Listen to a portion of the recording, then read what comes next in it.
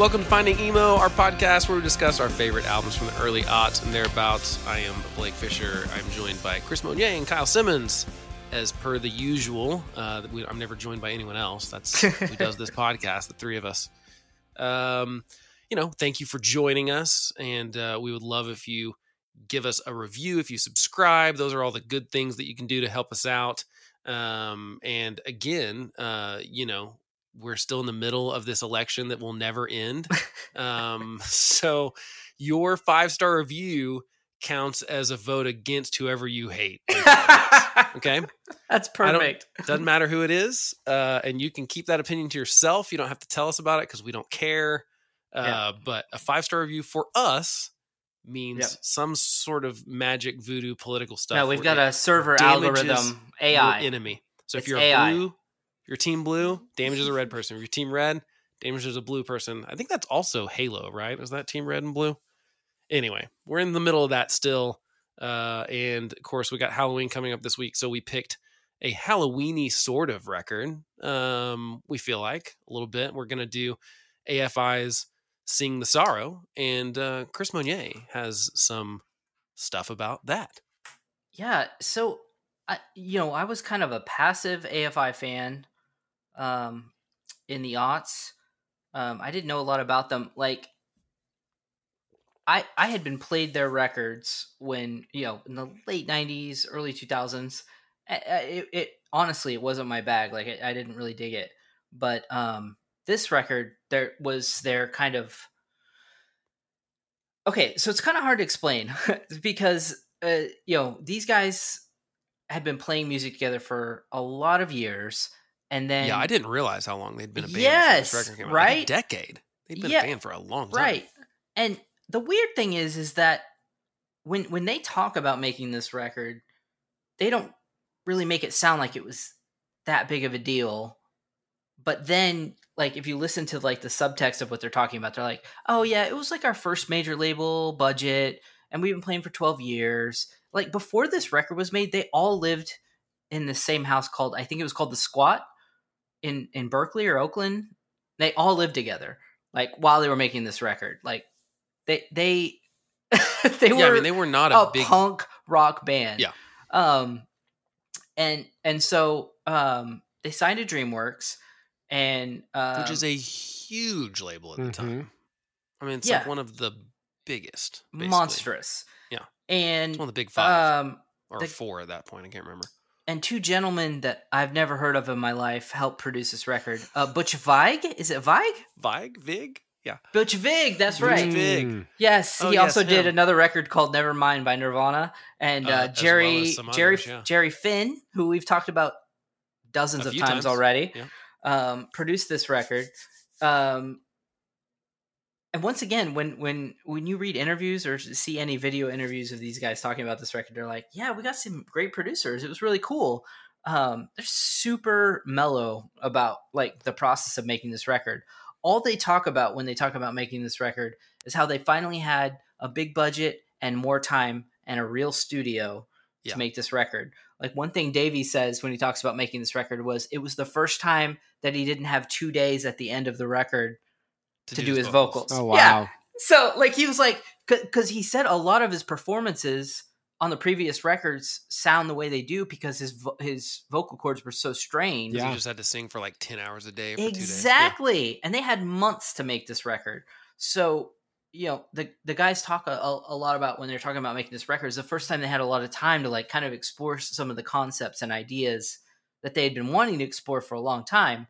But the problem with that was that record kind of, this record kind of, I guess it kind of made some of the more true AFI fans feel like they kind of sold out because they spent a little more time producing it and, taking a little time with it. That always bothers me when that's what people have a problem with. You sound good. You sold out. Yeah. Right. I'm like, dude, it's different if they were like, hey, pop songs with dancing are really popular right now. Let's be that. That's selling out maybe. But like, I don't ever understand that, like, oh, they took their time and they got to actually like go into a studio and work with real producers. And right. when people knock against someone for that. I don't understand like what. Right.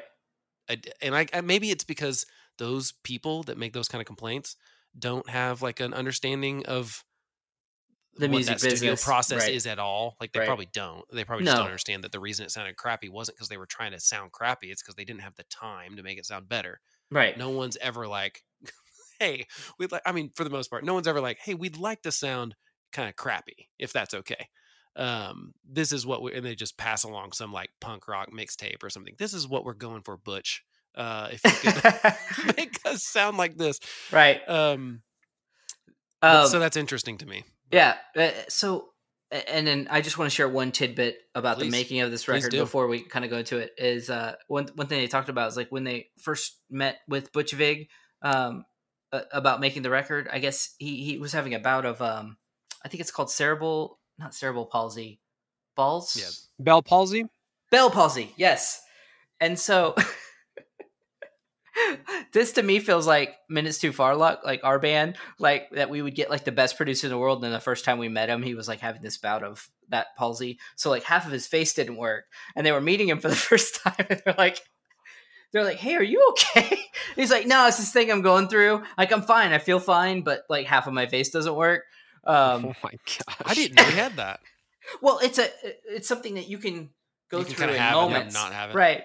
It's like so they're like, or something. So the guitarist for AFI was like, hey, should you really be working on a record? Like, are you okay? It's like, oh, no, I feel fine. Like, I'm all good. So anyway, I just thought that was funny because I thought like after 12 years of playing music and touring, they got these amazing producers, and then anyway. But okay, so here's a question that I don't know if you found an answer to: is how did the two producer thing come about? I mean, like those are huge producers, right? I think it had a lot to do with the fact that Butch had to leave for a planned tour with Garbage at the time. Okay, so he knew he was going to be away from the record making process for a big chunk of it in the middle. Okay, so he basically got to start with them and kind of start planning, and then come in at the end and. They do kind of 2 more records with both of them. Yeah. Well, together. Maybe they, but right. So it must have worked. I don't have a lot of information about that, but that's my guess is that they were like, hey, this was actually really cool. So we should do it again. I didn't realize that. And then I look it up and I'm like, oh my gosh, so Butch Vig and Jerry Finn are doing this record with them. And then I was like, well, I thought it must have been something like that. It must have been like, or maybe they did a couple songs with these guys and did a couple songs with these guys, or maybe it was, the label wanted to do a single with Jerry Finn because obviously Jerry Finn is making gigantic bands at that point. But then I look at the discography and there's 2 other records that are produced by Jerry Finn and Butch Vig, and I'm like, well, maybe it just worked, but you don't see a lot of that happen where it's like 2 huge producers work on a record unless it's like this one worked on these songs and this one worked on these songs, right. But you don't normally like three-peat that. But anyway, those are big producers. I mean, right. That was my guess. Through some other research, after Michael Graves left the Misfits in 2000, they had approached Davey Havok about being the lead singer of the Misfits. And if you know anything about AFI, you know that like they're obviously heavily influenced by the Misfits. Sure. Yeah. So my impression is that even though this band was kind of a undergroundish band on Nitro Records through the 90s, that they were one of those scene bands that like if you knew about music and cared about it, you just loved what these guys were doing and just knew that they were going to be something cool. So it doesn't shock me at all that like 2 major producers would want to work with them, especially if those producers were Misfits fans or fans of any of that kind of music. Yeah, I read an interview that was talking about specifically like the signing with DreamWorks and stuff and how they took it super seriously. They're like, we want to talk to the head of the label. We want to figure out like, what are you going to do? Like, what's your plan? Like, they want to know all the business stuff, which is how you should do it. I mean, it shouldn't just be like, oh, hooray, sign the thing. They like wanted to make sure it was going to be a good fit. And you're right. I read the same thing. It's not like the goal wasn't like, oh, we're going to work with a better producer next time. It was just like, that's kind of how it worked out. And obviously they very much enjoyed that, but that's not like, they said that wasn't why they signed the major label deal. But I mean, it's got to be part of it. I mean, my goodness. I mean, that's right. But if you signed with DreamWorks and they're like, hey, we're going to let you work with the 2. I mean, really, Butch Vig at that point is a decade into doing tons of huge records, Smashing Pumpkins and Nirvana and Garbage, and I mean just tons of stuff throughout the 90s. that's just the biggest ones. But and then Jerry Finn's the same thing. A couple years before, he does, whatever he does, Green Day, he does Blink-182, he does. So it's just interesting that they got to work with both of them on one record. Yeah. Well, once again, the negotiation you're talking about, these guys are all living in one apartment together in California, so they obviously, yeah, like they took what they were doing very seriously, but they also just like loved what they were doing. So like they didn't want to sully that in any way. Yeah, like we're having fun. We like the music we make. We like what we're doing with our lives. So we're totally down to sound on a major label, but we don't want to change anything about us. We just want you guys to give us more opportunities to explore some of the musical ideas that we've been processing, but haven't been able to explore because Nitro Records, Dexter from Offspring doesn't quite have the money to pay us enough. He can't give us $1 million budget or whatever. Yeah, because this record took months, and they're used to recording records in weeks. Before this time, he didn't want to spend Pretty Fly for a White Guy money. He wanted to spend some of that Smash money, but not Pretty Fly for a White Guy money on him. Right. That's very he made very well. He made some money on that. You know what? They probably made some money on Smash. I mean, it's a great record. Not as much as that. They didn't make as much as Pretty Fly for a White Guy. That got a ton of radio. They didn't make that kind of money. Yeah. Any other factoids about the record before we jump into first impressions and whatnot? No, I mean, I think, other than, I can't remember the name of the studio right now, but it's where Pet Sounds was recorded. I didn't look up what the name of the studio was, but yeah, that's. I just can't remember it right now. But it was. Once again, though, like when you watch the interviews with the guys talking about making this record, they're like, oh yeah, that was pretty cool. They're just really into like what they were doing to the point where like the whole idea of stardom and like being millionaires didn't. I don't think it ever appealed to them, even though it ended up happening. It wasn't like the goal. The studio thing is so funny because that's all I think about the couple times I've been in those kind of studios where like I know some record has been made there, like just, I don't know, not feeling worthy of being in a studio where Tom Petty or, Green Day or whoever it may be recorded something. You're just like, this doesn't feel like I should be here.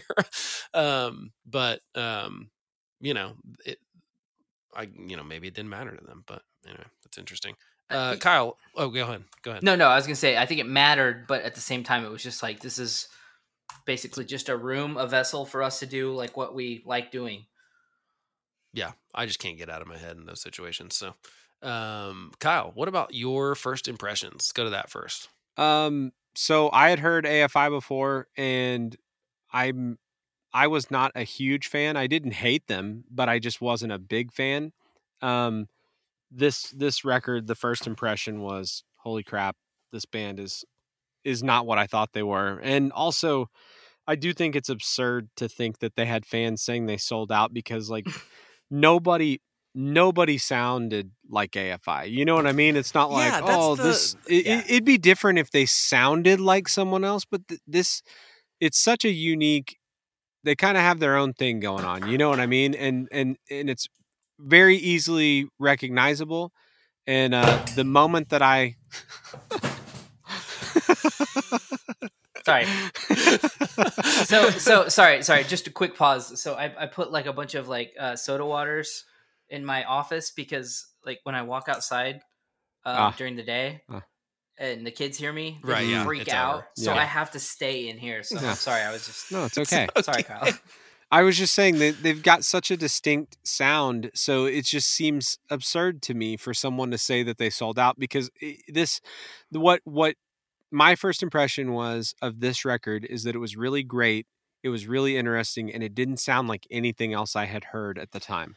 Yeah, that's a great point, Kyle, because I always think of selling out as like, oh, they whatever, something was popular and they went that direction with their music, or they like go for the totally polished thing where that wasn't their thing before, in the sense that like, you can tell when something's overproduced. Right. Like, whatever that means. It might mean that there's like orchestration all over it, but it just depends on each band or whatever. But yeah, they didn't sound like, it wasn't like I was like, oh, they sound like this band. Now, I would have also applied your description of it's like a vampire band to AFI, by the way. Yeah. The same thing as My Chemical Romance. That might have sat with me. But yeah, I agree, Kyle. There's no sellout. I don't get that vibe at all here. But also, I prefer their full name. A Fire Inside is as badass of a name as there ever was. yeah, is that just something, did they always go by AFI? Like, or was it like a thing they shortened at some point because that's just what everyone called them? I think they've always was been always- AFI, but it just stood for A Fire Inside. A Fire Inside is better, Yeah, it's a cool name. in my opinion. Especially because all day today, as I was prepping for this episode, Prepping. and doing the clips and stuff, I kept typing API because obviously I work with website stuff, so not AFI. So maybe that's mine. Chris, you kind of mentioned a little bit about your first impression, but any other first impression kind of stuff? Almost identical to Kyle. Really, the only experience I'd had with the AFI up to this was the Total Immortal EP, which was incredibly badass. Which I think they kind of did like almost right before this record. Dude, this record debuted at like number 5 on Billboard. Like, it was a monster. So Yeah, if like you'd even heard of AFI, like, you gave it a shot because you were like, something's going on here. well, that's Yeah, that's the other thing that kind of I didn't know if you had anything on that because like I'm pretty sure just briefly looking over it that they sold like 90,000 units in 2 weeks and like No, did it was not. huge. I think that was the first week. No, aside from like punk people, nobody knew who AFI was. So that is significant. I mean, that's insane.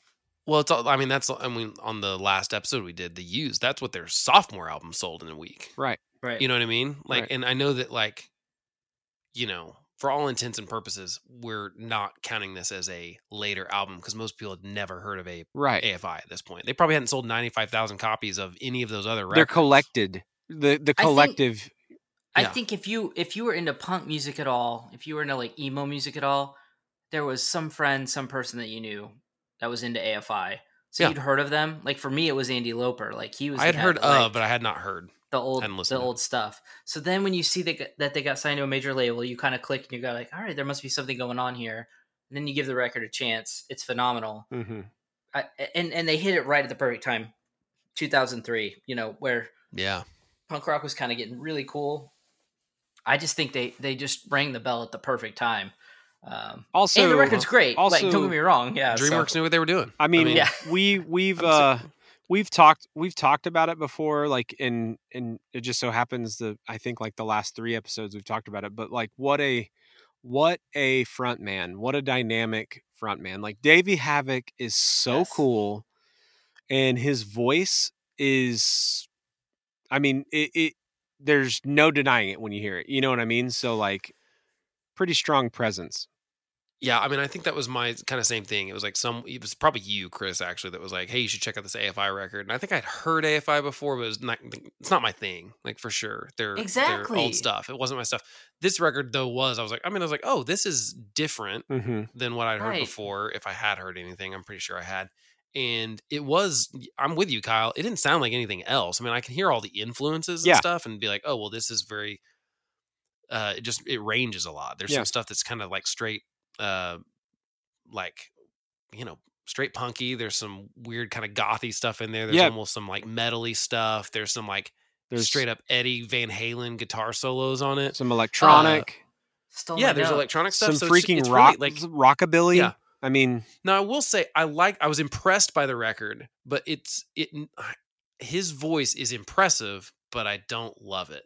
It's just one of the, how sometimes there's a voice that you have that's like that, where you're like, I can't get into it. I'm not denying the talent in this band or even in his voice. Like, he hits some notes on this record that are like unreal, so it's like, it was one of those things where I was like, I like the record for the most part. It was more of like a background record for me though. It was not like, I don't know if I threw it in the car all the time and like rocked out to it, although it deserves that at some points on this record for sure. So I was probably a little bit less into it than you guys, but I still totally, the first time I heard it, I was like, oh, like, this is cool, Well, I think he That was has. my first impression. I think he has one of those voices too, right? That like I don't think it's for everyone, but it's for You're right. sure like it's a thing, you know, like, oh, that's freaking Davey Havoc. I can recognize it for sure, which I've talked about that with lots of, I mean, really so far on this podcast, that's kind of like what we've done. We will get into some bands that aren't like that as much, I'm sure, but so far we've done pretty much everyone has a totally, you can pick it out of, like if it was playing and you never heard the song, you'd be like, that is, and Davey Havoc would be one of them. You know, maybe Ryan Key from Yellow Card is the only one I can think of what we've done so far that's like a little, I think I would hear it and pick it out, but I don't know that everyone would. But I mean, everyone's picking out Davey Havoc. Everyone's picking out New Found Glory and Blink-182, and I feel like these are all like really recognizable vocals. And I think that's my favorite thing in a band is it kind of bums me out when there's a band that like has a lead singer that just sounds like someone else, right? Or even just sounds generic enough that they don't stand out to me. Also, even if they have a great voice. Sorry, I was gonna say Hoobastank. Yeah, something like that's a good example of like generic rock vocals. Yeah. So and they're not even bad. I just like it's not, you know, there's not a fingerprint to it where I can just identify it immediately when I hear it.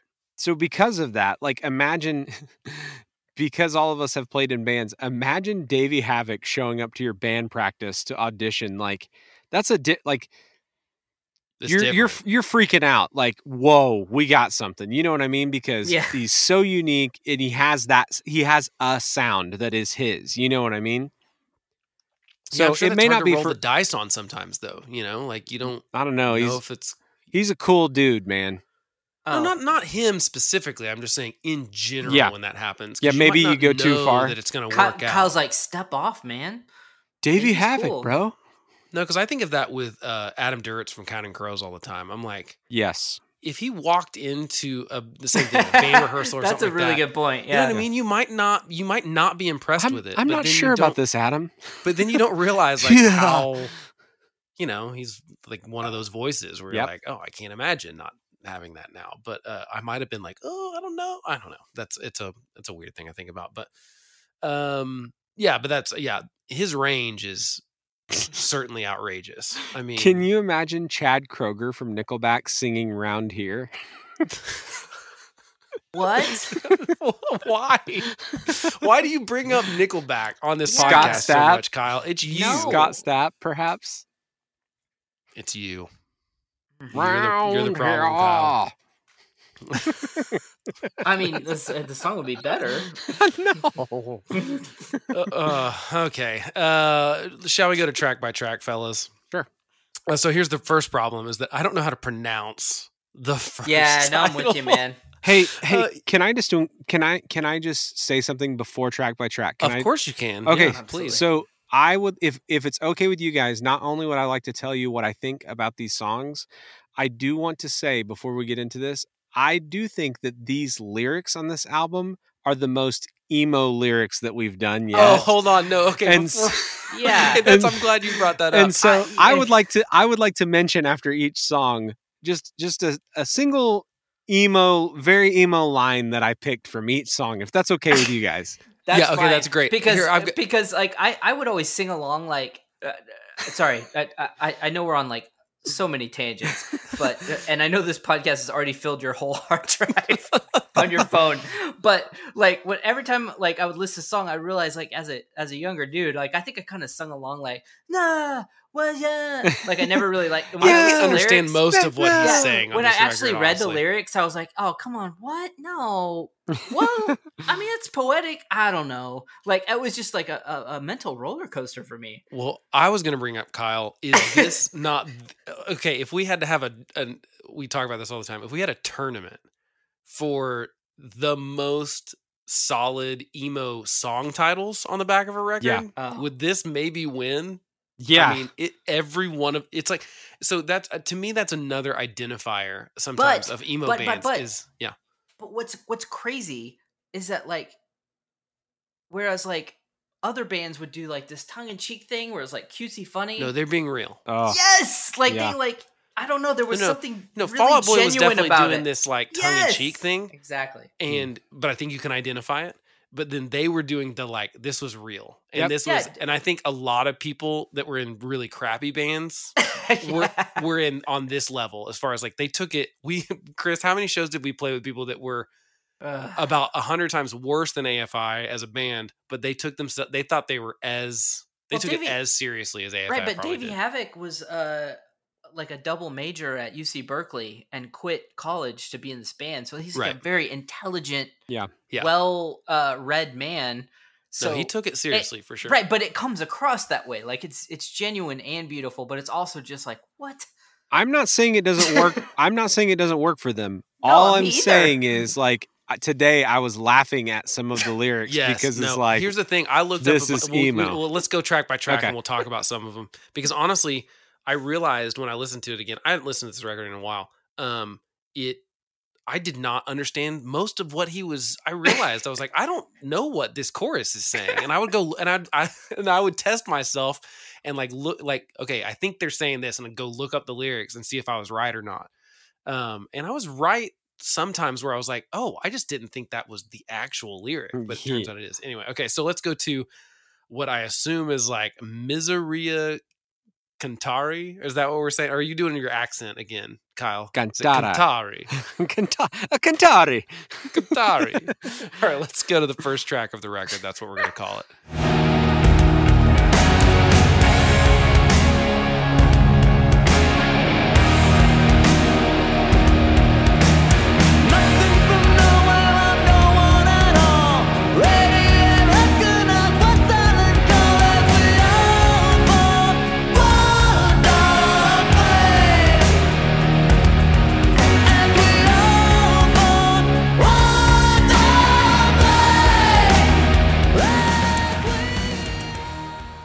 I mean, right off the bat, my first note is that was their concert just all like pointing the mic at the crowd? Dude, I never saw them live. Okay, so I just have to tell you this. So like my boss gave me tickets to see this show at the Coca-Cola Event Center in Oklahoma City. And I remember me and my buddy Tyler Thomason, he was like, they're going to open with that song, the opening track of the record. How could you not?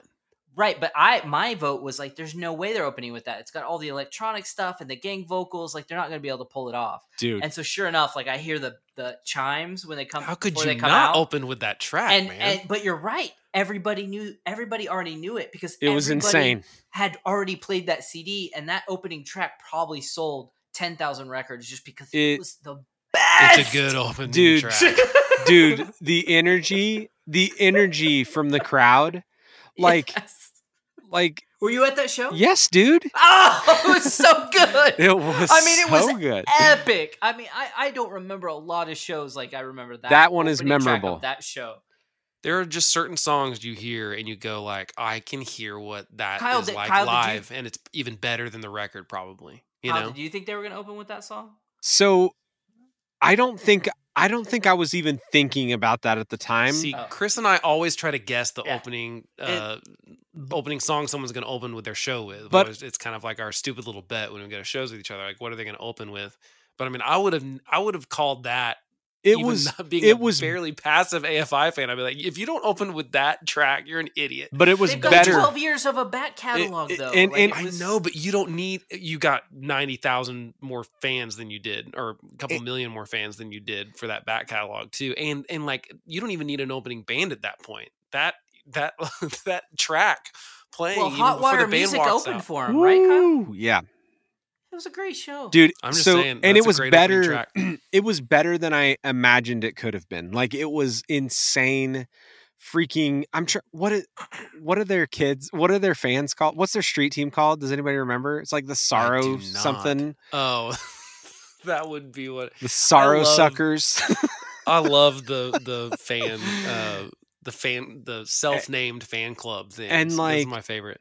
Dude, it was kids were screaming it at the top of their lungs. I can't remember. So was I. Yeah. I don't remember if I ever saw. I think. Hey, Chris, did they play that Warped Tour where we played? Do you remember? No, I don't. I feel like I saw them at that. I feel like that's. I don't feel like I saw them outside of. But I want to say they played that year. I could probably look back and find it. But yeah. yeah, that's a great opening track, and I would definitely like open with that if I had something that, I mean, hey, by the way, the opening of it with before the real drums come For the in, kick, yeah. is that's got to be purposely sounding just like the Terminator 2 soundtrack, right? Okay. So, Jade, the guitar player, Yeah.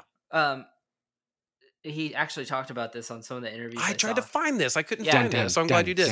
So he had been experimenting with electronic music since like 1999, and so when they finally had this big budget, he brought his files to Jerry Finn. This is pretty funny, and was like, "Hey, I got this thing I'm kind of experimenting with," and he gave it to Jerry Finn, and Jerry was like, "There's 120 tracks on this thing that you brought. Like, I don't know if it was Pro Tools or I don't know what he was using." And he was like, "Yeah, was that not normal?" And Jerry Finn was like, "Dude, we can't do this." Like, so I guess he had to like parse it down. But yeah, no, this was like a part of an experimentation session that he had been working on for a very long time. Right, but the beat is the same as the Terminator 2 soundtrack, and it's like the same sound. It's like the same drum sounds. I mean, the intro before the drums come in. So that I feel wouldn't like surprise me at all because like I he was feel like probably it's a on kid when purpose. he. So- Well, yeah, he was probably a kid when he started the project. Guys, yeah. I have to tell you something. We've never spoken about this before, and so I feel like I need to get this out there. Oh, please do. That's not true. Terminator 2 is my all-time favorite movie, and the songs could not be more different, Blake. The drum beat's the same. It's not. What are you talking about? This one is doom, doom, doom, doom, doom, doom, doom, doom, doom. And freaking Terminator 2 is dun, dun, dun, dun, dun. Dun, dun, dun, dun, dun. Are you sure? 100. Dude, No, I'm not kidding. He's absolutely right. I've never been more certain of anything in my life. Like, I'm not kidding. My favorite movie of all time. My dad took me opening night, 4th grade. Favorite movie I love of all it too, time. but I thought it was the same beat. Am I just wrong about that? They're definitely similar, but They are similar, but totally Okay. different. But we'll put that in the show notes. We'll put a link to the Terminator. I had never put those two things together, Blake, myself. Yeah, I just thought it sounded like it's like the same sound. It's like that metallic kind of drum. Well, and kind even of the thing, 'cause they were doing chime, that even thing. the kind of chimey like thing. Yeah. Yeah. So And I'm not saying they ripped it off. I'm saying like It's it's an cool thing. homage. Like, I'm not mad about it. Yeah, it's an homage. So can I give you guys my emo lyric? Yes, from this please one? do. From the opening track, what's your? Because I emo think lyric? we've all distinguished that this song rocks, right? Yeah. Oh yeah, Okay. yeah. So Like, without a doubt. there's a lot going on here with loving your hate and all that, but I've got to go with verse 2. Nothing from nowhere, I'm no one at all. Radiate, recognize one silent call as we all form one dark flame. See, I never could understand that middle line. I never knew what it said. The first line I got, and the last line I got. That middle one about radiating. I did Radiate, not. radiate, catch You that. guys, recognize so one you guys, silent call. You guys on audio can't see what I'm seeing, but Kyle just said those lines, and then black mascara appeared on his eyes. It's just like Very strange. it was beckoned from the sky, and it just appeared when he said those lyrics. And also we've talked about, Blake, you have specifically mentioned this on a couple podcasts about like Bridges. No, I'm just kidding. a good transition from like the end of one song to the beginning of next. Yes. And this one does it for me, man. Yeah, so here's let's go to Leaving Song Part 2 and play the little clip before we talk about it. But let's talk about that transition in a second. Here we go. Leaving Song Part 2.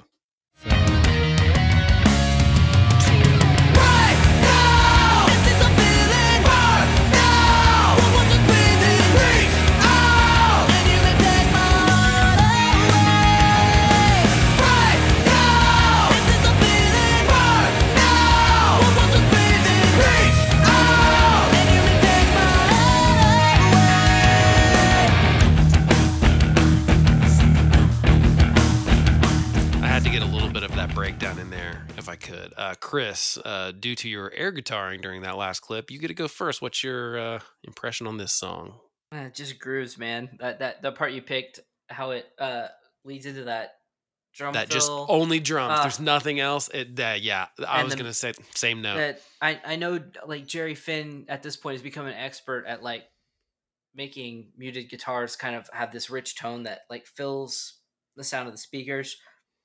But man, he did it in such a unique and special way on this record, because even all the parts that they have where, there's like palm muting and it's like a little more like low key, but it also has that like driving drum beat. And this song's a great example of that, and especially with the gang vocals and everything. Again, great crowd. I mean, right, you know what I mean? But how the So song's good. like it's weird because it's like this theme goes throughout the record. It's like a punk rock song, the punk rock beat, but it also has this like kind of low key, high key thing. And It always has like a dramatic, almost like melodramatic. Sounds like it should be in a musical kind of part of almost every one of these songs. Okay, but why is Leaving Song Part 2 track 2 and Leaving Song is track 11? Does anyone have any answer for that? I couldn't find a reason. I wonder if they intended for them to be in some sort of order, and then someone at the label was like, "No, you've got to put," or Jerry Finn or whoever was like, "No, you got to put that Leaving Song Part 2. That's got to be the second track." The record from first song to the end flows perfectly. Yeah, it does have a good. So who knows what happened? But I just always wondered about perfect. the like part 2, but it's the second track on the record, and then Leaving Song is way further down the record. And I couldn't find. I tried to play them back to back, like in a different order, to see if like it made sense, and it doesn't make any more sense to put them in the quote unquote correct order, Leaving Song and then part 2. So I was just curious if you knew anything. Kyle, thoughts on Leaving Song part 2? So great clip, Blake. One of my favorite things about this band is that like I think that they're one of the better bands about having a single guitarist and then kind of sounding like a single guitarist could pull off what they're doing. You know what I mean? He'll go back and forth between the picking and then like, chords and like live, he pulled it off. It sounded excellent. Did they not play with like other dudes at all? No, it was just him. And the intro to this song that like I don't even know what it is like tapping. I don't know what he's doing, but it sounds so freaking cool. I love this song. One of my favorite songs on the record. Spoiler alert. You gotta save that for the end. And so here's my emo line from this song. Imperfect cry and scream in ecstasy. So what befalls the flawless? Look what I've built. In parentheses, please don't do this. It shines so beautifully. Now watch as it destroys me. Yeah, I feel like I should be snapping at the end of that. Or saying, "You just don't get me, Mom." Oh, and so we were talking about the crowd. It was like the crowd, the gang vocals, and it shows in this recording too. It was completely intentional, but the gang vocals felt like a whole nother member, another, you know what I mean, another element to this band that live was even bigger than the record. It was freaking awesome.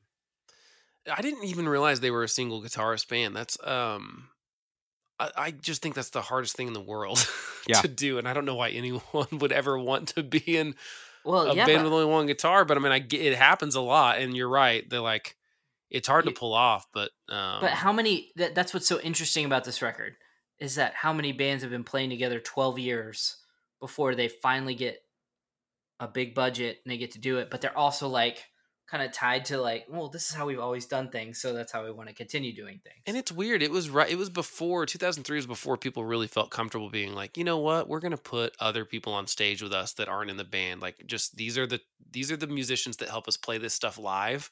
I feel like until Green Day did that, no one did it. Well, and these guys are like, and these guys are like Davey and Billy Joe are like friends. Davey actually played. I forget the lead guy's name in the musical. One second. Oh, in American Saint. Yeah, he played. Yeah, he played Saint Jimmy for a few weeks. No way. Yes. No, he actually played. Yeah, he did it. Hey, for the fifth tangent, side tangent on this podcast, did you guys know that he is in like what I would call a super group? I just found out this week that he's in a super group with all the other members of No Doubt. Yes. I had no idea. I did hear about that. Dreamcatcher? Cuts My Hair told me right? about it. It's basically, they basically wanted him to be the new singer of No Doubt, but they thought it was too weird to like actually change it. And so they're basically this is No why Doubt, but with Davey. This is why I want to move to California and raise my kids there, is because I feel like if you're in the scene. That's how Eventually, it'll right. Yeah, the 'Cause, downside, Chris, is that you can't go see him because there's no electricity in California. Yeah. So Right. and you can't, and But- you also no indoor gatherings. But so, Davey Havoc is friends with Billy Joe Armstrong, Mm. got asked to be in the Misfits, is in a supergroup with No Doubt. And all those things are just like side projects for his other band, which are great. He's he's on the new also Fi- Jimmy World record too. Last track. He's also So- Black yeah. Audio. Yeah. Him and Jade. Yeah, it must be nice to get asked to do tons of side projects like that. I mean, that's really the testament to when you know, like, okay, this is not flattery anymore. You know what I No. mean? Like that's that people are asking you to be on their records. That's like, oh, Right. they're not just, that's not fluff. They're legit. Let's Right. go to Bleed Black, third track on the record.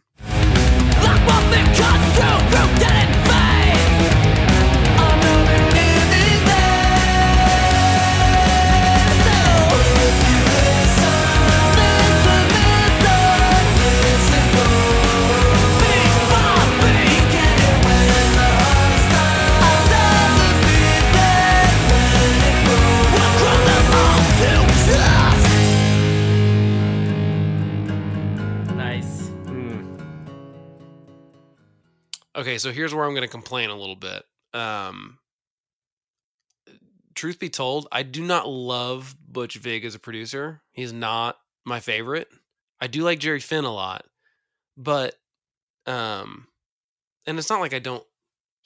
Butch Vig has been a part of some huge records that I do like, but he's not my favorite producer, if that makes sense. But here's a weird thing about this song, and it happens throughout the record. When Davey gets quiet, it's like all the high end of his vocals is gone, and it almost sounds muffled. It sounds like he's like muffled or something. It's like there's a thing, and I'm putting my own hand in front of the mic as if that's going to help.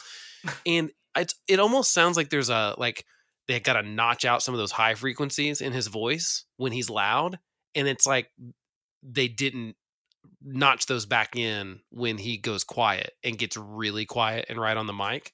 And it's not in that clip. Unfortunately, it happened right after we faded out. I should have put it in the clip, but it's a weird thing that bugs me about this record that I'm like, okay, you got two of the biggest producers, and it was probably, I don't even know who mixed it actually, but it was probably someone huge because it's probably bringing Tom Lord Alger or whoever. Right. That's Because he the first mixed thing that popped in everything. my head. It's like, Yeah, this is yeah. going to be. If you And- made a record or between Chris Lord- 2000 and 2005, he one of just those like guys. came in and like And- said, And so, I'm just like, how I hear that, and I'm not like a freaking mastermind producer or something like that, but I can hear that, like, it sounds like all the high end's gone and it sounds muffled. But maybe that's just me. So there are some production things on this record that I don't like, and I'm like, it's just weird to me because I like most stuff Jerry Finn did, unfortunately, rest in peace. And R.I.P. then, and I don't love Butch Vig, so that makes me You want to blame I know- Butch? I do, but I know Butch Vig can do it because, like, I don't know if you guys listened to that Wasting Light record that he did with Foo Fighters in like 2011. I mean, it sounds phenomenal, and they did it all on tape. And so it's like, I know he has a good ear, but I feel like sometimes yeah. I think you have to realize that you've got this like punk rock band who's been playing these like tiny clubs, and maybe and, they like, liked it, yeah. and Blake, they all lived in the same apartment together when they're making this record. Yeah. So like he's learning about his styling. Well, yeah, but I don't think it's his fault. Like, I don't think it's No, Davey's but I fault. think it's a Yeah. combination of him experimenting with what he can do and these famous producers. I think it's the push and pull. So Yeah, maybe. And I was think just that- curious. That's just I just think that's how it came out of the wash at the end. Yeah, I just heard it a few times, and it just always seemed like it was more of like, it almost seems like it could be a mixing problem and not even it might not have even been any of the people. Because like I said, it's just like that frequency's just gone, and I need it once he's quiet because I need to hear the little S's and T's and those kind of syllables. But when he's loud, obviously, I mean, they're probably compressing the crap out of that because he can freaking belt it. But anyway, that's my thing that doesn't really have anything to do with the song about this at all. But guys, what are your thoughts on Bleed Black? Either one. Just gonna let you choose. And fight over it. I'm super into the acoustic guitar bridge, Yeah, it's a cool slowdown.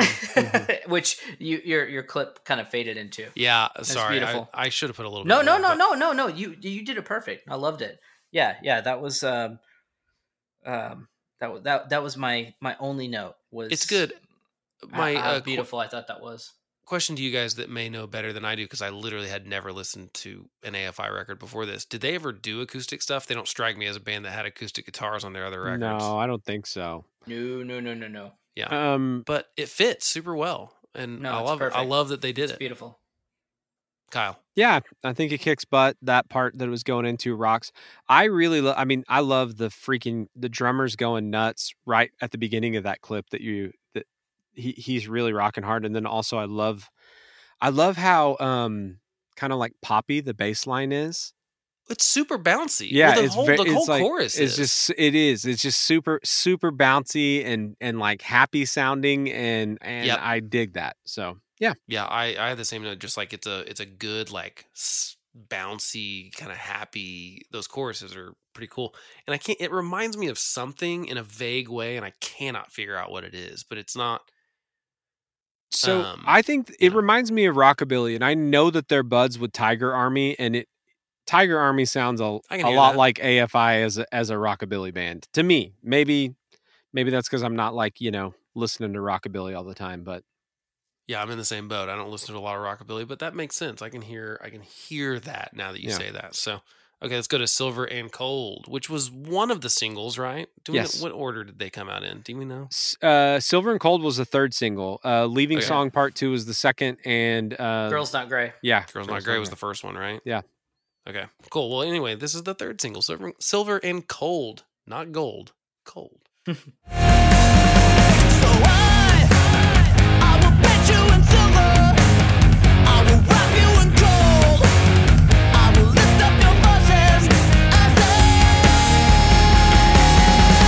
you're singing to me, oh my beautiful one, now you're singing to me, oh, as the rapturous voice escapes, I will tremble a prayer, and I beg for forgiveness. Kyle, good luck picking one lyric on here that's the most. Okay. So this one, what is it though? My favorite is, as a rapturous voice escapes, I will tremble a prayer. So, okay, I realize as I'm listening to this is a pretty big single, and I was like, I have no idea what they're saying on the chorus. I realized, like, as I'm listening, I'm like, I don't know. So I'm like, okay, let me listen to this. I'm like, okay, I think they're your sins into me. That doesn't make sense. That can't be it. Sure enough, I look. That's the lyric. Your sins into me. I don't know what they're talking about. Right. No, that's what I was going through the whole time when I read the lyrics. I was like, wait, what does that mean? I think it means something deeper than I could ever understand. I bet or thousands it doesn't of mean people anything. Thousands of people sang that at the top of their lungs at their concerts, though. I mean, they were sending their sins into him, guys. They knew exactly what to do with the gang vocals, and like almost every song has like a call and answer kind of thing that you can do with the crowd, which is almost like they planned it. Like, hey, let's make a song for going on tour. Which, if you haven't written music, right. But if you haven't written music before, that's not hard. Something you can just do. Like, you can't make people do that. Yeah, like it just happens. It usually ends badly. When you're like, oh, right here, I'll let the crowd take this. like you're falling asleep at night and you're like, okay, then I point to the crowd.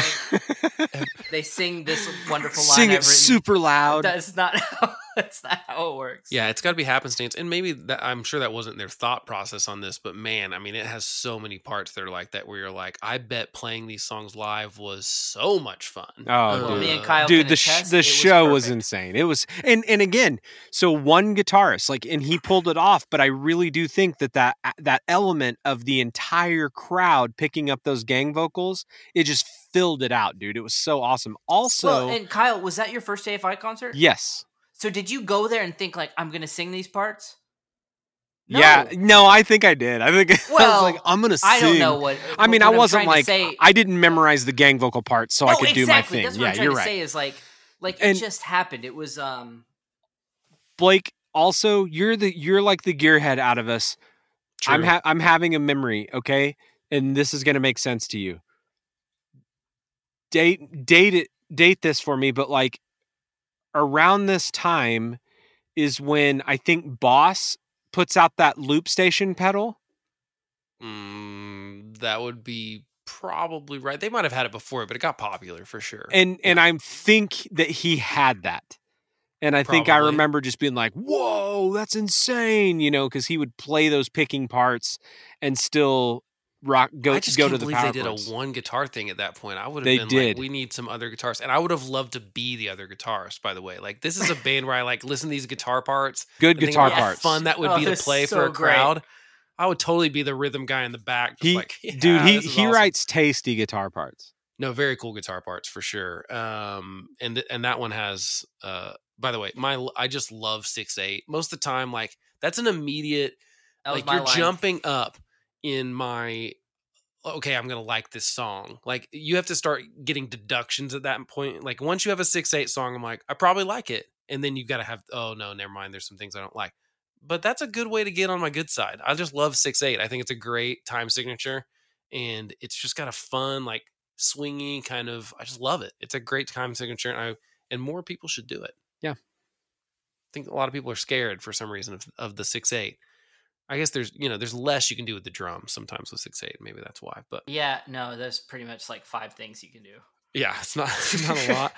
But yeah, And if you try to do a 6/8 drum fill when you've been playing 4/4 all night, you're just kind of like, So it's like, yeah. I hope this works. Of course, I'm not in AFI, so he's probably got a little more experience than me. He might be. Let's go to Dancing Through Sunday.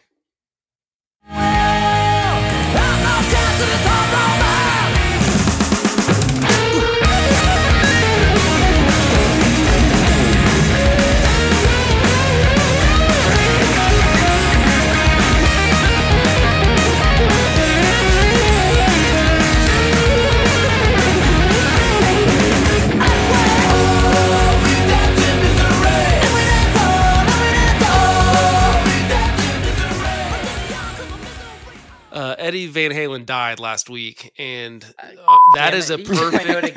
again. That's a perfect tribute, man. That Yeah. sounds just like Eddie Van Halen, doesn't That's it? literally what I typed in my notes. Was like R- it was R.I.P. Eddie Van Edward. Halen question mark. Awesome. But yes. But that's a perfect example of a dude that was quite obviously inspired by Freaking Mr. ripping. Eddie, Edward. I had to put the solo in there, obviously. Other thoughts on Dancing Through Sunday? other No, than, sorry you that I already stole your all Eddie my Van Halen. thoughts. I'm the guitarist here. I've got to bring up the guitar note. Come on, man. No, I love that we agree. Like that's one of my favorite parts about this podcast is when we, for you guys listening on your phones, like we don't talk about these records at all. Like we all listen to them separately and then we come together. So it's always Yeah. funny when like we all agree on the moments that are really beautiful to us. So I always appreciate it. We have talked about these records before. It was like 15 or 20 years ago, generally. But no, the before we three of record, us, we the just three, yeah. the three of us have never in our lives on a text message said, "Hey, isn't it cool how Yeah. that AFI song kind of has an Eddie Van Halen guitar solo and he just died a few days ago?" Yeah. Like, but I'm sure we're all thinking it. Kyle's probably about to say the same thing.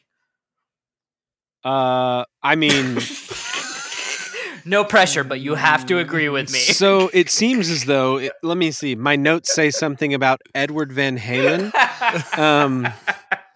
I mean that freaking clip. He's he's just Oh. ripping the guitar. Just And no one was killing doing that it. in 2003, No. by the way. No. We weren't. We unfortunately, guitar solos disappeared in the early 2000s for some reason, other than maybe like the Darkness. They were Well, the other band that was and doing it's some- not like he's all in your face about it. He's just like, hey, No. this song could use a solo like this, which almost makes you like love and appreciate him more. The fact that he's like, doesn't do it Yeah, every song. Yeah, exactly. Like this Yeah. isn't. I'm not a one trick pony. Like this song just felt like the right moment to do this.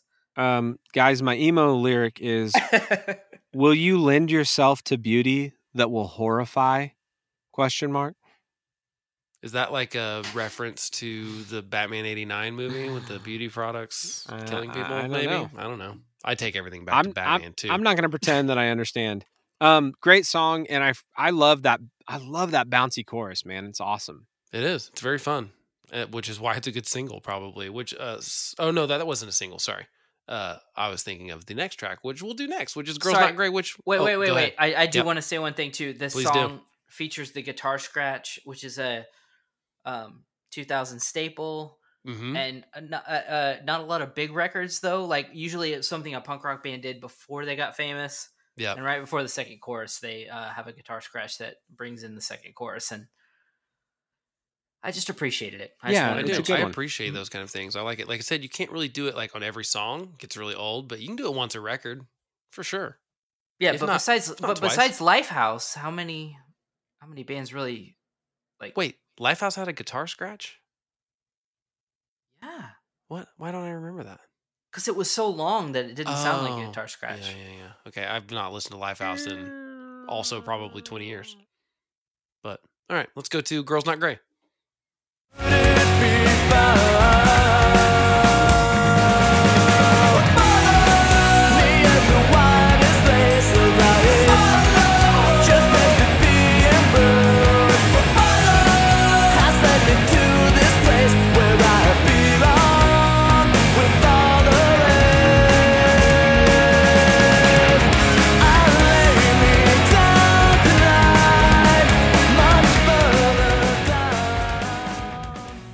Chris, what are your thoughts on Girls Not Grey? I mean, what other band gets to say those lyrics? I don't even know what they are.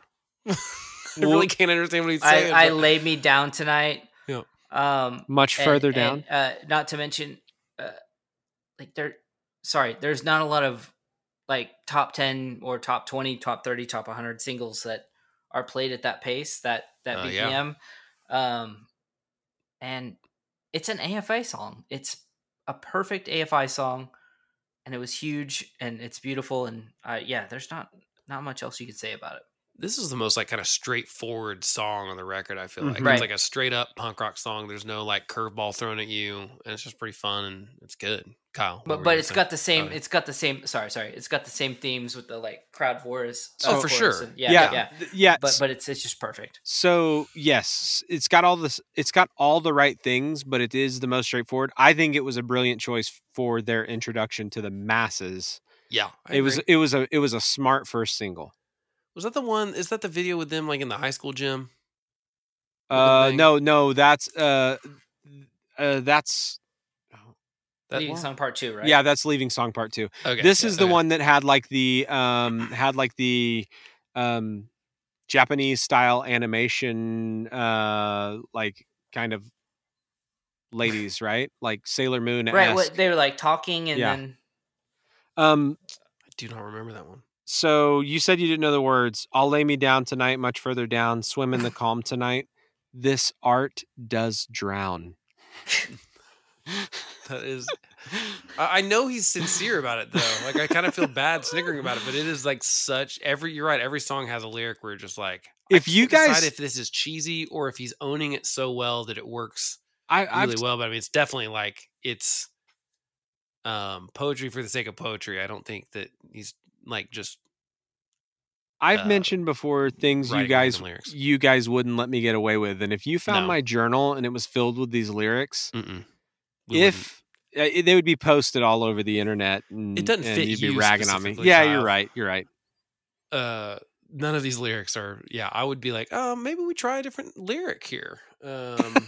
Hey, maybe you could sing something totally different. Maybe we try something else. Let's go to Death of Seasons.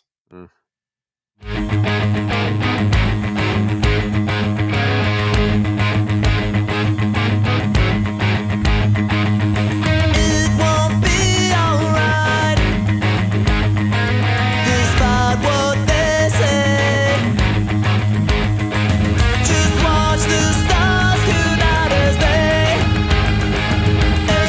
disappear, disintegrate. Crime time, yes, and I'll cry. I feel like that might be a weird clip. I just like what's going on with the guitar and bass. Yeah. In that a lot. I like that build up. But what are your thoughts, Kyle? I freaking love this song. It's awesome. It changes up so much, which is hard to show in a 30-second clip, right? Yeah, the bridge, for Dude, example. okay, and What also is happening. So the bridge, you guys, for anybody listening, and for you too, if you didn't know this, you should check it out. So Jade and Davey had a side project called Black Audio that was very inspired by an electronic band called VNV Nation. You should check them out. It's very, very like on par with that stuff. And I think you either dig it or you don't, or at least you're like kind of startled by it. Like, whoa, what the heck is going on? I freaking love it. And the last thing I'm going to say is my favorite emo lyric from this song is, I held a fallen star and it wept for me dying. That is such an emo lyric. Chris, what are your thoughts on the Great Disappointment?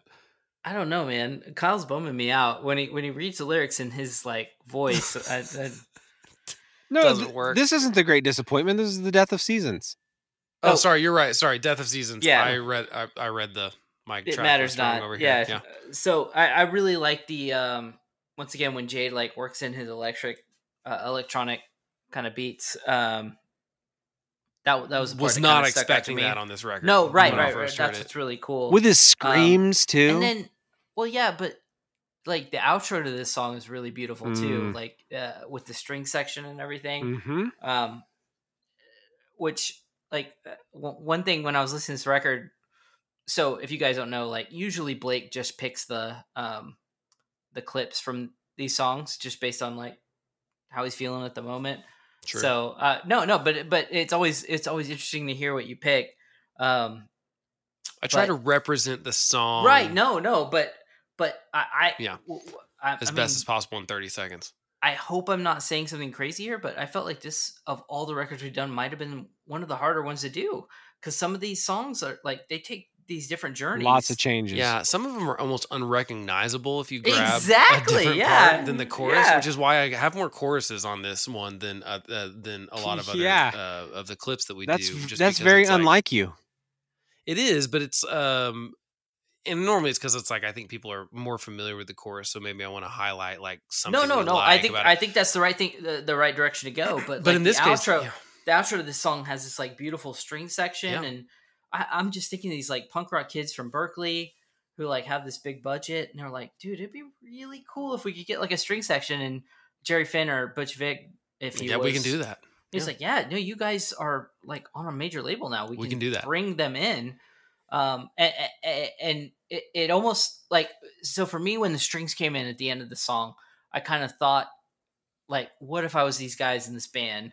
Oh And gosh. well, one of the things that I kind of thought about was when I was watching some of the interviews with them talking about this record, it's like we had these ideas and these things we wanted to explore musically that we never could because we didn't have the budget on Nitro. Well, yeah. Who has budgets for strings? As Right. even independent artists are, or on Right. small labels. It's not. But so now you've got all these fans who are like, oh, you're cool and you're punk rock and you're a 4-piece band and you just like play straight punk rock. But like, you're this band. It's like, no, we've got some other ideas about music too that The we'd really strings like to fit them. explore. No, it fit Yeah, it fits perfect. them It very was well. beautiful. Yeah. That's kind of what I was trying to say. Like when they finally got, when everything lined up with the talent and the label, and the budget to like really explore that, but they didn't overdo it. Like there's not strings throughout the record. It's just the ending of this song is I think maybe one of the first times that they kind of bring strings into Yeah, it. there's I think 2 other parts on the record that do. Kyle, you've gotten to record the strings on one of your songs. I mean, it's awesome, right? Dude, I mean, I've not gotten to. It was one of the greatest moments of my life, and I won't get into it here, but it was Don't also undersell it. it was also one of the worst, because one of the people who played strings, the label paid for the Philharmonic to play on it, and the full Philharmonic came out and played, and It's so awesome. it was. That's too I mean, much dude, pressure. I was crying, like I was I would've been sobbing, too. crying, Yeah. and one of the fiddle players walks out and and says exactly this, man. When I you- don't even know what you're gonna say, but I'm he's- so bummed already. He says, "Man, when you replace that scratch vocal, this is gonna rock." And it was your real vocal. Like, and here's the thing. I was like, you son of a bitch, because like he doesn't know that he's the last thing on that song. Like I was so hurt. I was Oh my gosh. That guy went home to his family and didn't even mention that moment, but it was the most impactful moment of your entire I'll life. never forget it. I'll never forget it. It was his wife was like, "Hey, how was your day?" It's like, I don't know. I did like a thing. I don't know. That's harsh. That's like so the harsh. world. I was in such a happy place. The world was off balance, and it instantly brought balance back to everything. Like, yeah, as soon Hey, as you change this vocal, The great news, Kyle, is it's a perfect segue into the next title, which is The Great Disappointment. Here we go. The cherished ones, I knew they would appear. Saw not a single one. Oh, I smiled then, waiting so patiently. I'd make a wish and leave.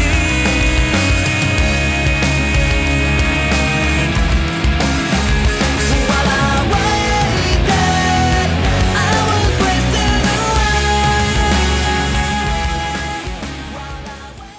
away. Chris, I think I know what your note's going to be, but go ahead and tell me it anyway. Really? Well, I thought I would know what your note is, but maybe I'm wrong. he knows how your brain works. He knows your body, man. I know you've been friends for a very long time. Well, yeah, but now there's more pressure on me. No pressure on me. I'm the one that's going to be wrong, potentially. I like the song. No, what I was gonna say is this song, like instrumentally, is like really cool, but it just doesn't do anything for me. I thought you were going to maybe say something about the time change, going from 4/4 to 6/8 as the drummer. It's interesting. It Or is did you not even cool. notice it? Well, MXPX did that a lot, so Oh, yeah. So it's not that cool of a trick for me. it's a hard trick. No, it's not it- easy. It's impressive. So you have to have you're that count in absolutely on right. the back end. That's Yeah, what I thought yeah, your note was going to but- be. I was wrong. No. That's actually a really interesting point. But I'm with you when- though on the meh part. I Yeah, put meh in no, my no, notes. no. I don't. I and I was really bummed because like when I was listening to this record, over and over, every time I heard this song, I was like, yeah, this one just never did it for me. And then the name of the song, I'd be like, oh, I wish they wouldn't have named it that. I feel vindicated every time that I'm like meh on a song, and one of you two, if not both of you, feel the same way. Well, now we're gonna find out what Kyle thinks. Kyle, what do you think? So I halfway agree with you guys. My note is that everything is meh, but I love the chorus and I love the guitars on the chorus, the way that like the sliding and moving around, man. I think it's a cool chorus. It's got like this dark feel to it. But Yeah, it's definitely this minor key kind of thing going on. Other than that, it's a They're all boring minor. song.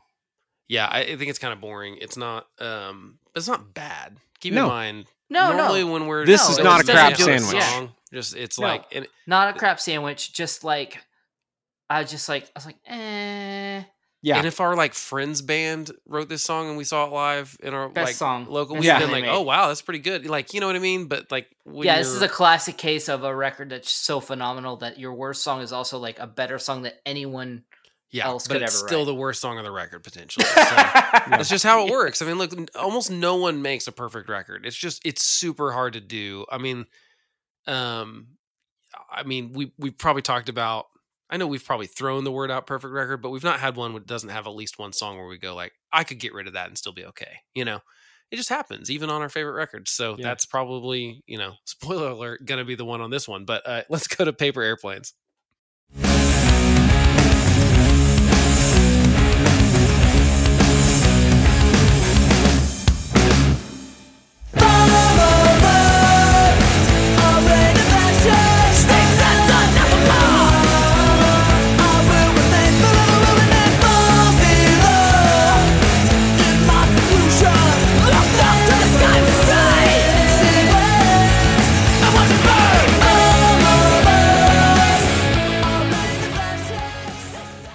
I love nothing more than the going to the halftime for the last chorus kind of thing. It's just my favorite move of rock and roll bands is like, let's go to halftime here. And really, I just imagine, again, in the live setting, the crowd's going to love that, right? Yep. Come on. It's awesome. Kyle, what are your thoughts on We did.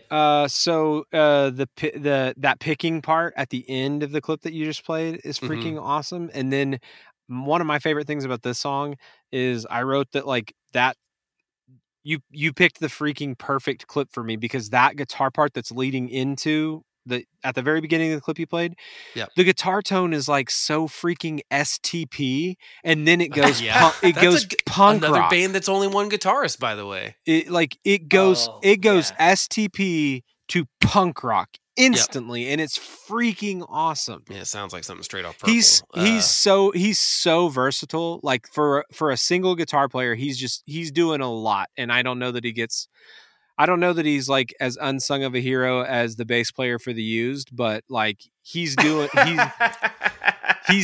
a lot. Like I said, in comedy we call that a callback.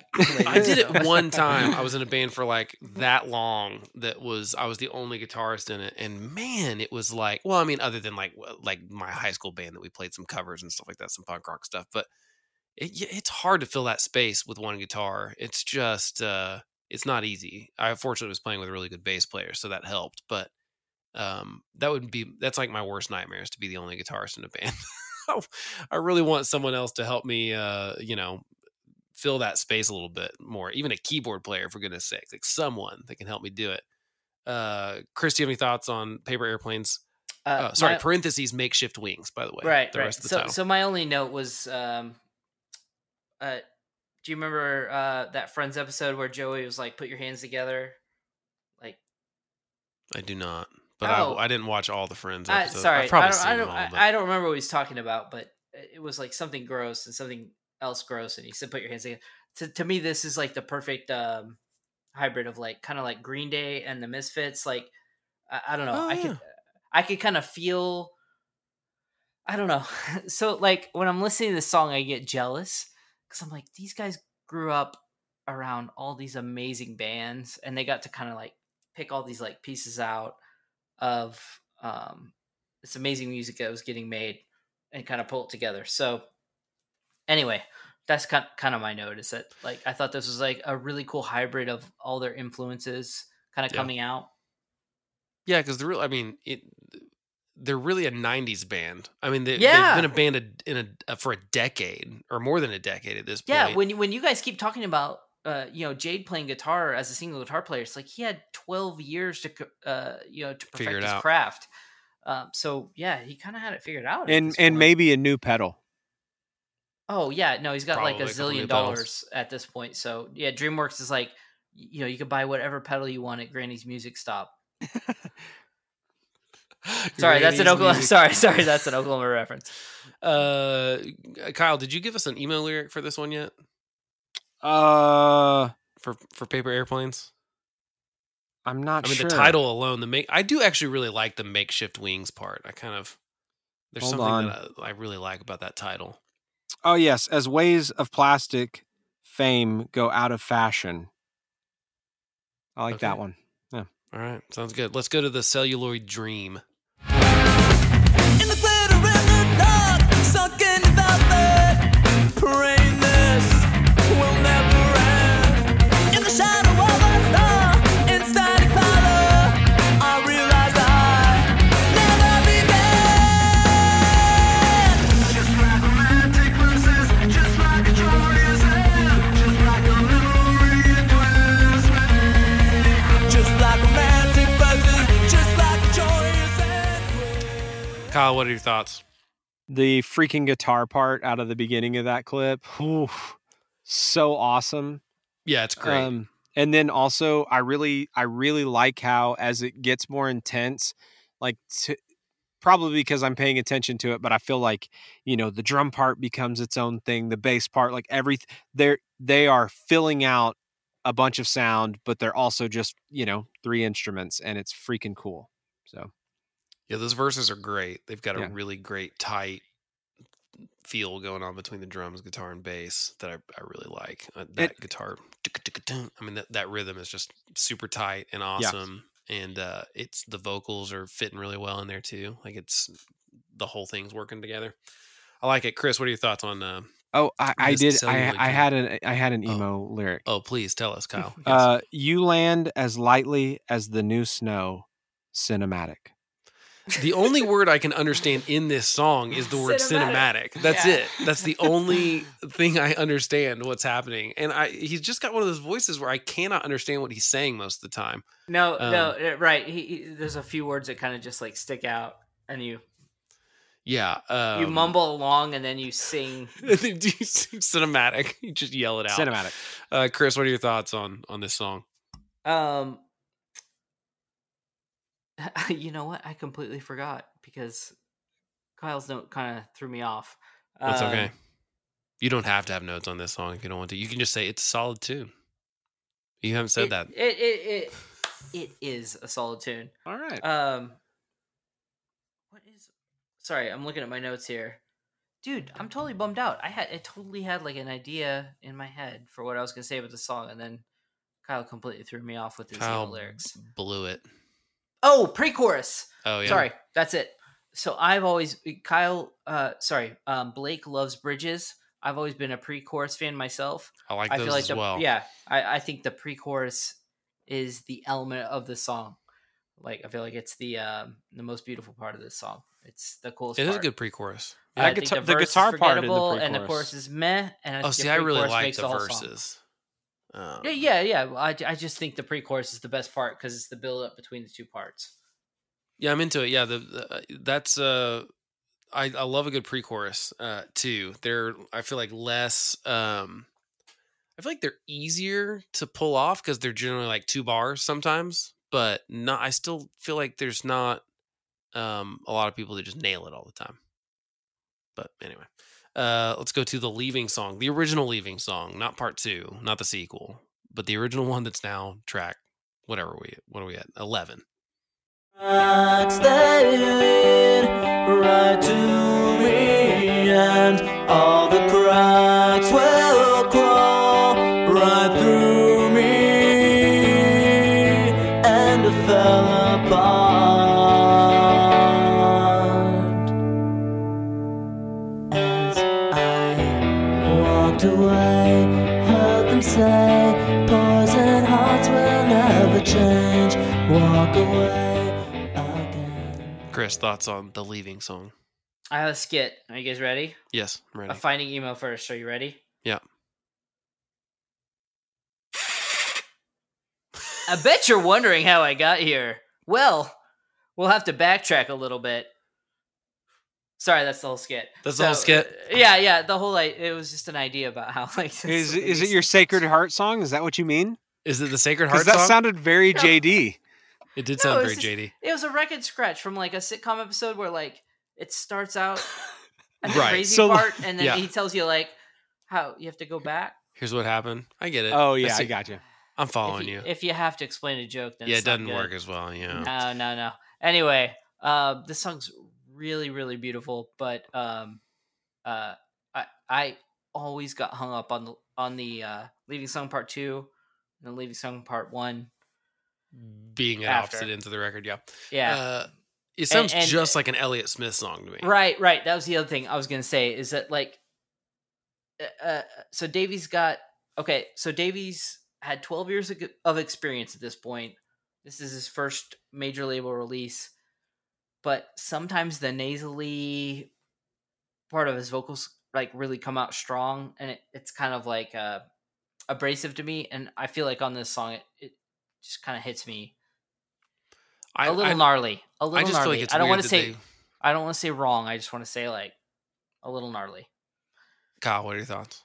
Man, I like this song, and I think it's just because it's kind of like a refresh. Like it's not like everything else. It's just kind of different. And I guess like if I listen to you guys say what you don't like about it, I don't disagree with what you're saying about his vocal, but it's just kind of like, I don't know, it's just kind of a nice change of pace for me. I kind of dig it. Yeah, I don't have a lot of feelings about it other than just like the clear Elliott Smith. I mean, it's like the vocals are recorded the same way where they're doubled and panned, I think. I Maybe never they're not noticed panned. that before. Oh, it's the exact. I mean, it's basically like a faster Like, yeah, strummed 'cause- version of an Elliott No, Smith you're song, which is absolutely fine. right. I mean, yeah. I like kind Yeah, of 'cause- there's like kind of that, like a little bit of that like Western element to it, which I kind of like. Yeah. Yeah, and I can also hear that they could have just played this straightforward with the full band, but it would have felt like just another track on the record, probably. And so I think it was Now- the right move to do it just guitar and vocal. But I kind of wonder why they did electrics instead of acoustics, because it feels like it should be an acoustic. But Well, but I think I have an answer for you. Because I think this song, instantly is the most upsetting to the old school AFI fans. Yeah, that's probably true. And so I feel like they had to like pay like pay homage, like no, we're still cool, but like also like these are some ideas we want to explore. So that's why they do electric instead of acoustic. Because if it would have been acoustic, they would have been like, "You're driving dashboard" or something. Yeah. I don't think they talked like that. Probably. Oh, no, You're but they trying to probably, be but they were dashboard. aware of like the world. I don't know why I all of a sudden went to like they're this Arkansas Bubba dude. I said They I said probably weren't. I said westerny. That's what did it. Yeah, maybe that subliminally.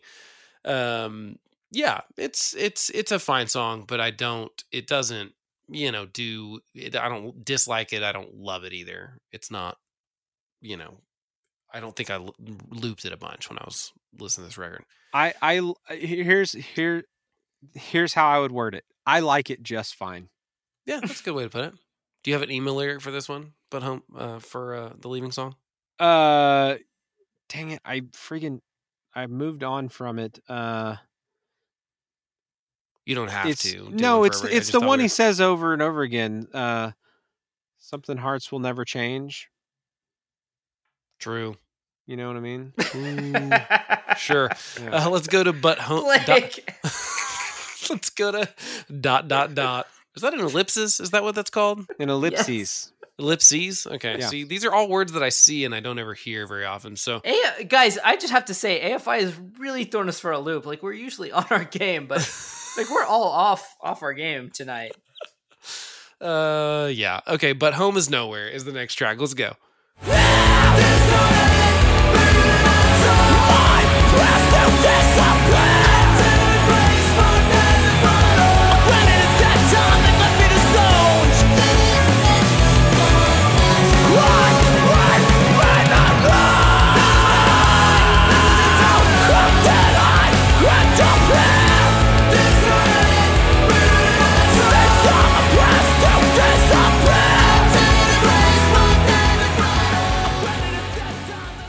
That harmony is up there. I don't know if you can hear awesome. that little harmony Yeah. up there. It is high. And I assume he was nailing that. Chris, what are your thoughts? And also maybe bring up your interesting point you brought up in the text message thread earlier where we were like, wait a minute, is this the last track? Is it not the last track? Oh, yeah. So I texted Blake and I said, so I told him that like my AFI record on my Apple Music was an upload of the original record, and so this song is it 3 songs? Or is No, it it's 2 one. songs? It's one track on the original One record. That's like track. 15 minutes long. Right. It's split out on Spotify and Apple Music now. So if you're on streaming services, it is But Home is Nowhere is a track, and then This Time Imperfect is the kind of spoken word poetry thing, and then the song that comes after it with the kind of reverse guitar and Okay. stuff. So I kind of thought of it as 3 songs, but I think it's really 2. It really is 3. You're right. What? Oh, okay, so it's. But it 3, was only it's- one track on the original record. Right, Like right. it was the classic, like the last track of the record, and then there's like a couple minutes of silence, and then the hidden track comes in, which everyone did in the late 90s, early 2000s. It was a very common thing. So I tried to look into this. Why does that happen? I think I can't find the answer, but I'm pretty sure it has to have something to do with if you've got a long track with iTunes specifically is probably the first people that did this.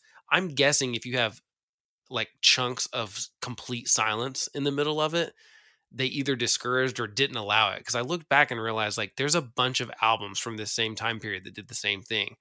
And they're all now on the streaming version on Spotify or Apple Music. They're split. Like it's like there's no hidden track anymore. It's like it's listed there.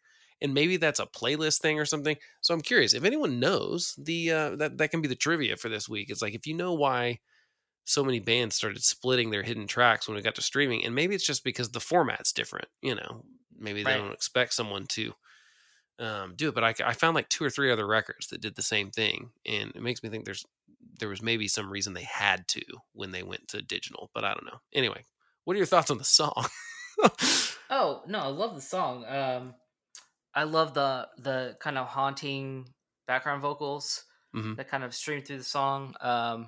Once again, like what was weird to me after researching this record was realizing that Davey Havok before this record was invited by the Misfits to be the lead singer of the band, turned it down because he said AFI was his band, But how he was able to merge like kind of like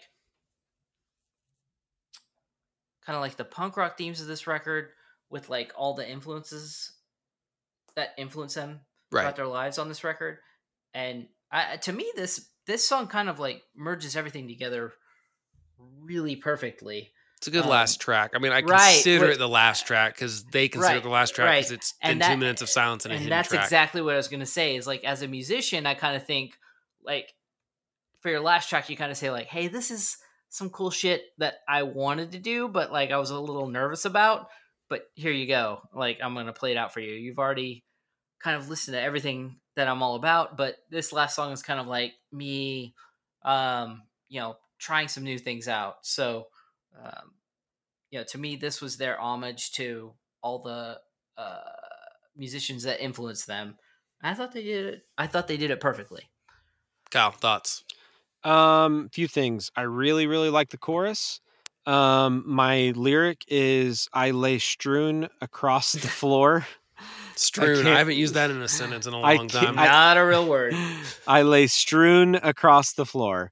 That's pretty good. And then also, I was just going to comment because we've talked. I feel like we've talked about the secret tracks before, and I Yeah. will say that one of my favorite bands, it has remained intact, and it's probably because the record's not that popular. Goldfinger's Hang-Ups, the last track, Chris Caton is still 34 minutes long on iTunes. So I wonder if there's a time Good period for thing them. that it happened in. they did it, so guys. I'm so curious about that because I didn't even realize it until Chris brought it up that I went back and looked at the same thing. My iTunes is the original rip of the CD that I owned. And I was like, you're right. It's one 15-minute track. And then I was like, well, what's the extra like minute and a half? And I realized it's the silence that's in between them. And that silence now is not on like Spotify. So you don't hear the silence anymore. And that's probably because people don't listen to records the way they did. I mean, Well, yeah. it sucks, but Blake, do you remember that when we went into the studio for our record that I wanted to do the okay. you have to rewind Sorry, guys. it, right? There was this thing that you could do with certain CDs back in the 90s and early 2000s where you could rewind the first track of the record. Did you ever do this, Kyle? Yep. Right. And you could rewind the first track of a record and you could hear a secret song. That's a real hidden track. That's not Right. a couple That's like a minutes of legit silence. hidden- That's a legit hidden track. And I asked our producer if we could do this, and he said, you can, but it's there was only one It's $1 mastering million. place like in the country that could do right. it, and it cost a was fortune. It was like a copyright thing, and you had to like Yep. pay them. It was a technology copyright, and it was like one mastering studio that would do it, and it was Johnny Q Public is the band that did it. too much money. But we wanted to do it. We didn't. We just didn't do the secret track. So anyway, I always appreciated the secret tracks at the end of the record. I like secret tracks because it gives that you was good. cool. Here's going to be my philosophy on secret tracks.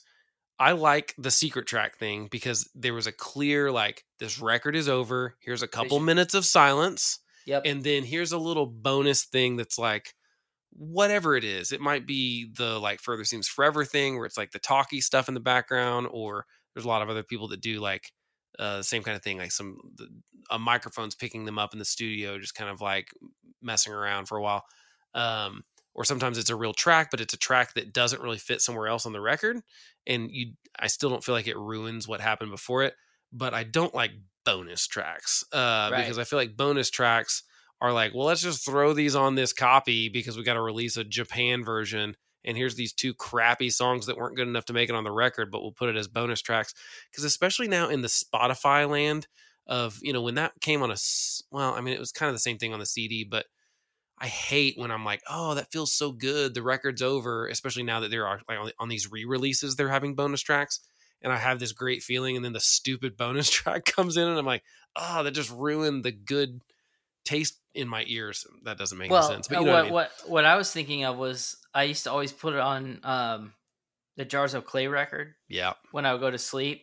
It And scared I the would be crap like out of me. almost like falling asleep, and then that secret track would come on. Yeah. And oh my god, that would scare me out of sleep Yep. so fast. That's a secret track. See, I'm okay with that. Now it did creep me out, but yeah, that one. So anyway, on to the secret / hidden track, whatever we want to call it, into the record, which is technically what I looked up. They considered it 2 songs. The spoken word thing, I'm not doing the spoken word thing here because we're not going to talk about that because it's just like a weird instrumental thing with a poem on top of it. So I only did the actual song that comes after that, which is This Time Imperfect. There are no flowers, no, not this time. There'll be no angels gracing the lines. Just these strong words I find. I'd show a smile, but I'm too weak. I'd share with you good. I only speak just how much this hurts me.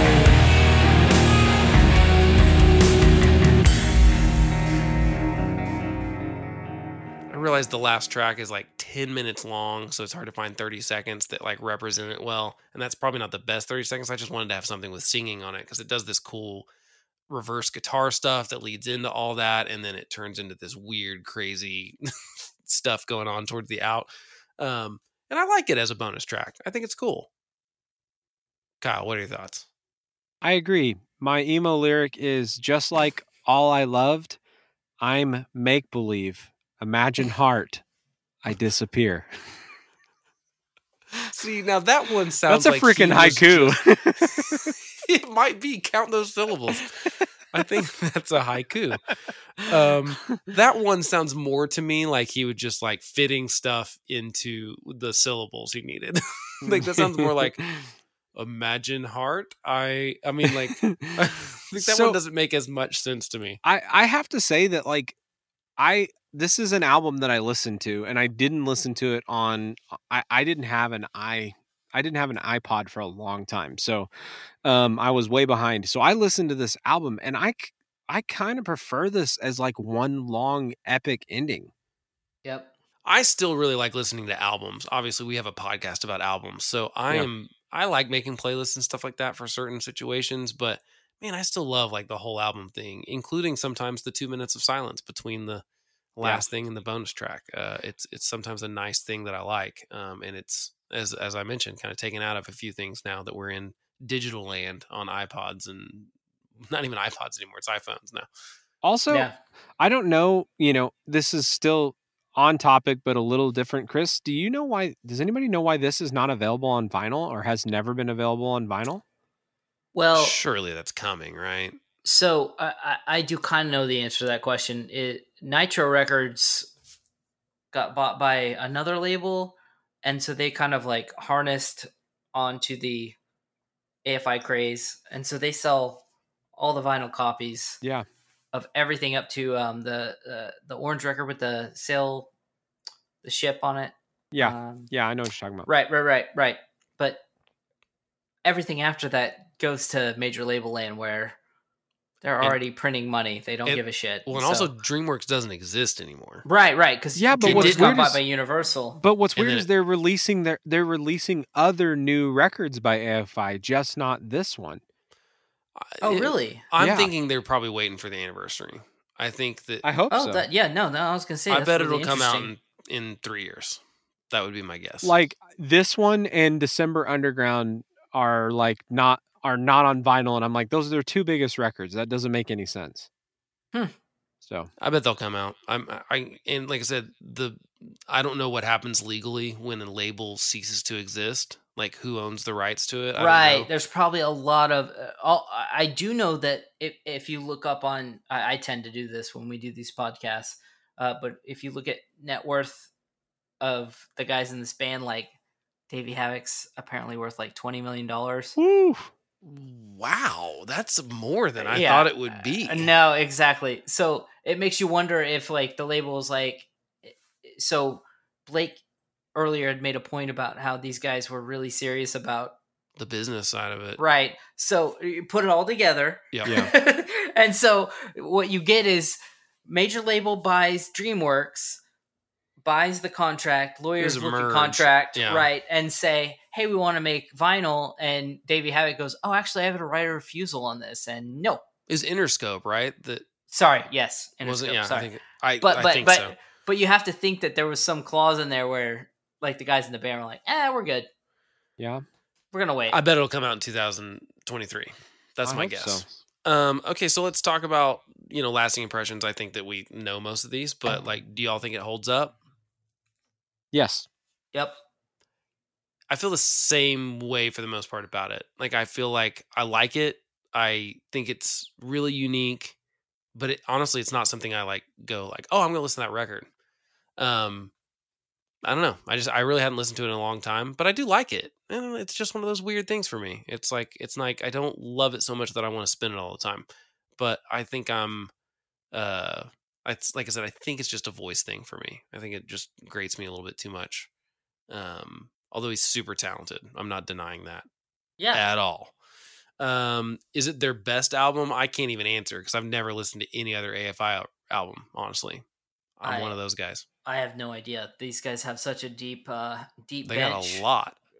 Pre and post this record. Yeah, they've made a ton of records. I feel like with AFI you almost have to put every song out there and kind of compare them that way. I don't know if you compare the album, but I Kyle, will say, did you listen to the other ones, Kyle, at all? I mean, I've listened to the past ones like a little bit. I've listened to all of their new stuff and I like it, but like to me this record and the record after it, December Underground, are like those are the mastheads, those are the big ones. And really, I was gonna say the same thing.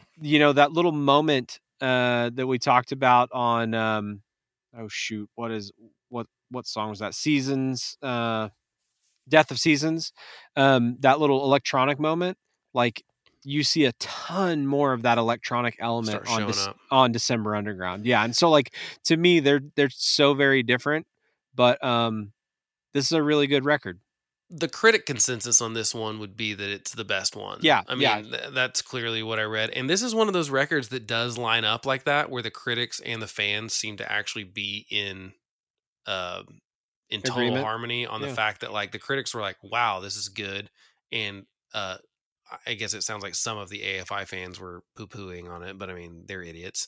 Yeah, they're dumb. And they're just used. They were just used to what they were used to. This not was idiots, different. but yeah. But obviously a ton of people got into them. So it's like, that doesn't always line up like that. And I don't trust critics all the time. I mean, the famous example of that is that Rolling Stone dogged on Pinkerton when it first came out. Yep. So, they're wrong sometimes, but there was definitely a consensus among critics that this was a good record. And I don't see a lot of that. I don't see anyone hyping one of their other ones as better than this one.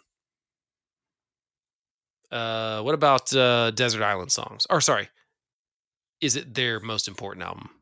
It's got to be, right? I mean, it's the one, absolutely. It's the one that made him $20 million or whatever. Yeah. Was it? Yeah, that's why he's worth $20 million. I think the bass line from that song on Miss Misery made him $20 million. That was it. Yeah. What about Desert Island Songs? Chris, what are your 2 or 3 that you would take on your Desert Island iPod? So I definitely love Silver and Cold. It's good. I think the ending of that song is what makes it so perfect. Girls Not Gray, I just have to go with, because as a younger dude, like hearing that, I don't know, there was something very special that if any younger people are listening will never know about hearing a band that you kind of thought was cool, like the opening riff of a guitar part or a drum part or anything playing on the radio. Yeah. Like somebody else is like choosing that song and you're just hearing it and you have no choice over it. I know that's something that you can't even understand. Yeah. But like hearing the opening drum beat of like Move Along for All American Rejects, or hearing Girls Not Gray, like I think of those moments very specifically. And then the first track, Who or What, we haven't agreed on the name of. Yeah, obviously, because the show where they opened up with that song, and it was perfect, beautiful, and amazing. Kyle, what are yours? Mine are The Leaving Song Part 2, Dancing Through Sunday, and Death of Seasons. I think mine are The Cellular Dream. Ooh, I really like that song a lot. That's a good song. Yeah. I think I have to go with Silver and Cold too. Just the 6/8, man. I just love it. It's just got a great feel to it, the whole song. And on the third one, I mean, I think I feel weird going with singles, but really, I mean, they picked really good singles for this record. All 3 of them are really good. I think if I have to pick one between those, it's probably Leaving Song Part 2. It's a great second track. It's a good single. I remember that video. I couldn't remember which one it was, but that's the one that sticks in me. It's a great video. He does the And, kick. What? You remember that part? He like does like a kick. Oh, Like, yeah. Yeah. yeah, it's freaking. You're like, awesome. that's No, a I remember. freaking I rock remember star. thinking. I remember thinking like, this guy is like the real deal, man. Yeah. For real. What about Nobody's Perfect? I mean, are we probably going with The Great Disappointment? Great disappointment. Yeah, Okay. no doubt. That works for me. Yeah, Kyle. Kyle. You on board? Here's the thing, because I want it to be real when it happens, guys. I'm not going to join you this time on that because I like that song. You Okay. want to make some pretend? We don't need to make fake moments happen on this show because real moments happen all the time. That's true. Like we agree on songs all the time that we didn't plan on, and so I want those moments to stay real. Okay, you know what? To be fair, I'm gonna change mine too. What? Since Wait, you wait, are. wait! You guys are now you're No, ganging up on me. No, only because if I really had to pick something, it would be the poetic part of the hidden track. Like Okay, that's the thing that I Yeah. 100% skipped. Especially if they're making it its own track. Yeah, Right? no, I mean it's like well, I mean I might skip to the part where the guitar starts, but like Yeah. that whole intro thing with the kid reading a poem, nah, not for me. So that would be my like get it, but it's not really a song on the record, so I don't know. So it's between those two. If we're talking about the real record, I'm talking about The Great Disappointment would be mine. If I can include that first half of the hidden track, I'd say that. You can't. Kyle, go. Not allowed. Sorry. I don't have one. I mean, I don't. Okay, think, so Kyle picks nothing. yeah, I Okay. got Blake picks a nothing. pretend part of a pretend song. It's not really a song. Yeah, It it's seems like I'm the only one that actually picks something. But that's true. Listen, Okay, just Chris. saying. Chris wins. The thing is, What about Grower Not a Shower? Is there one on this record that you guys maybe didn't like back in 2003 but liked more later, or even just not on your first spin of the record?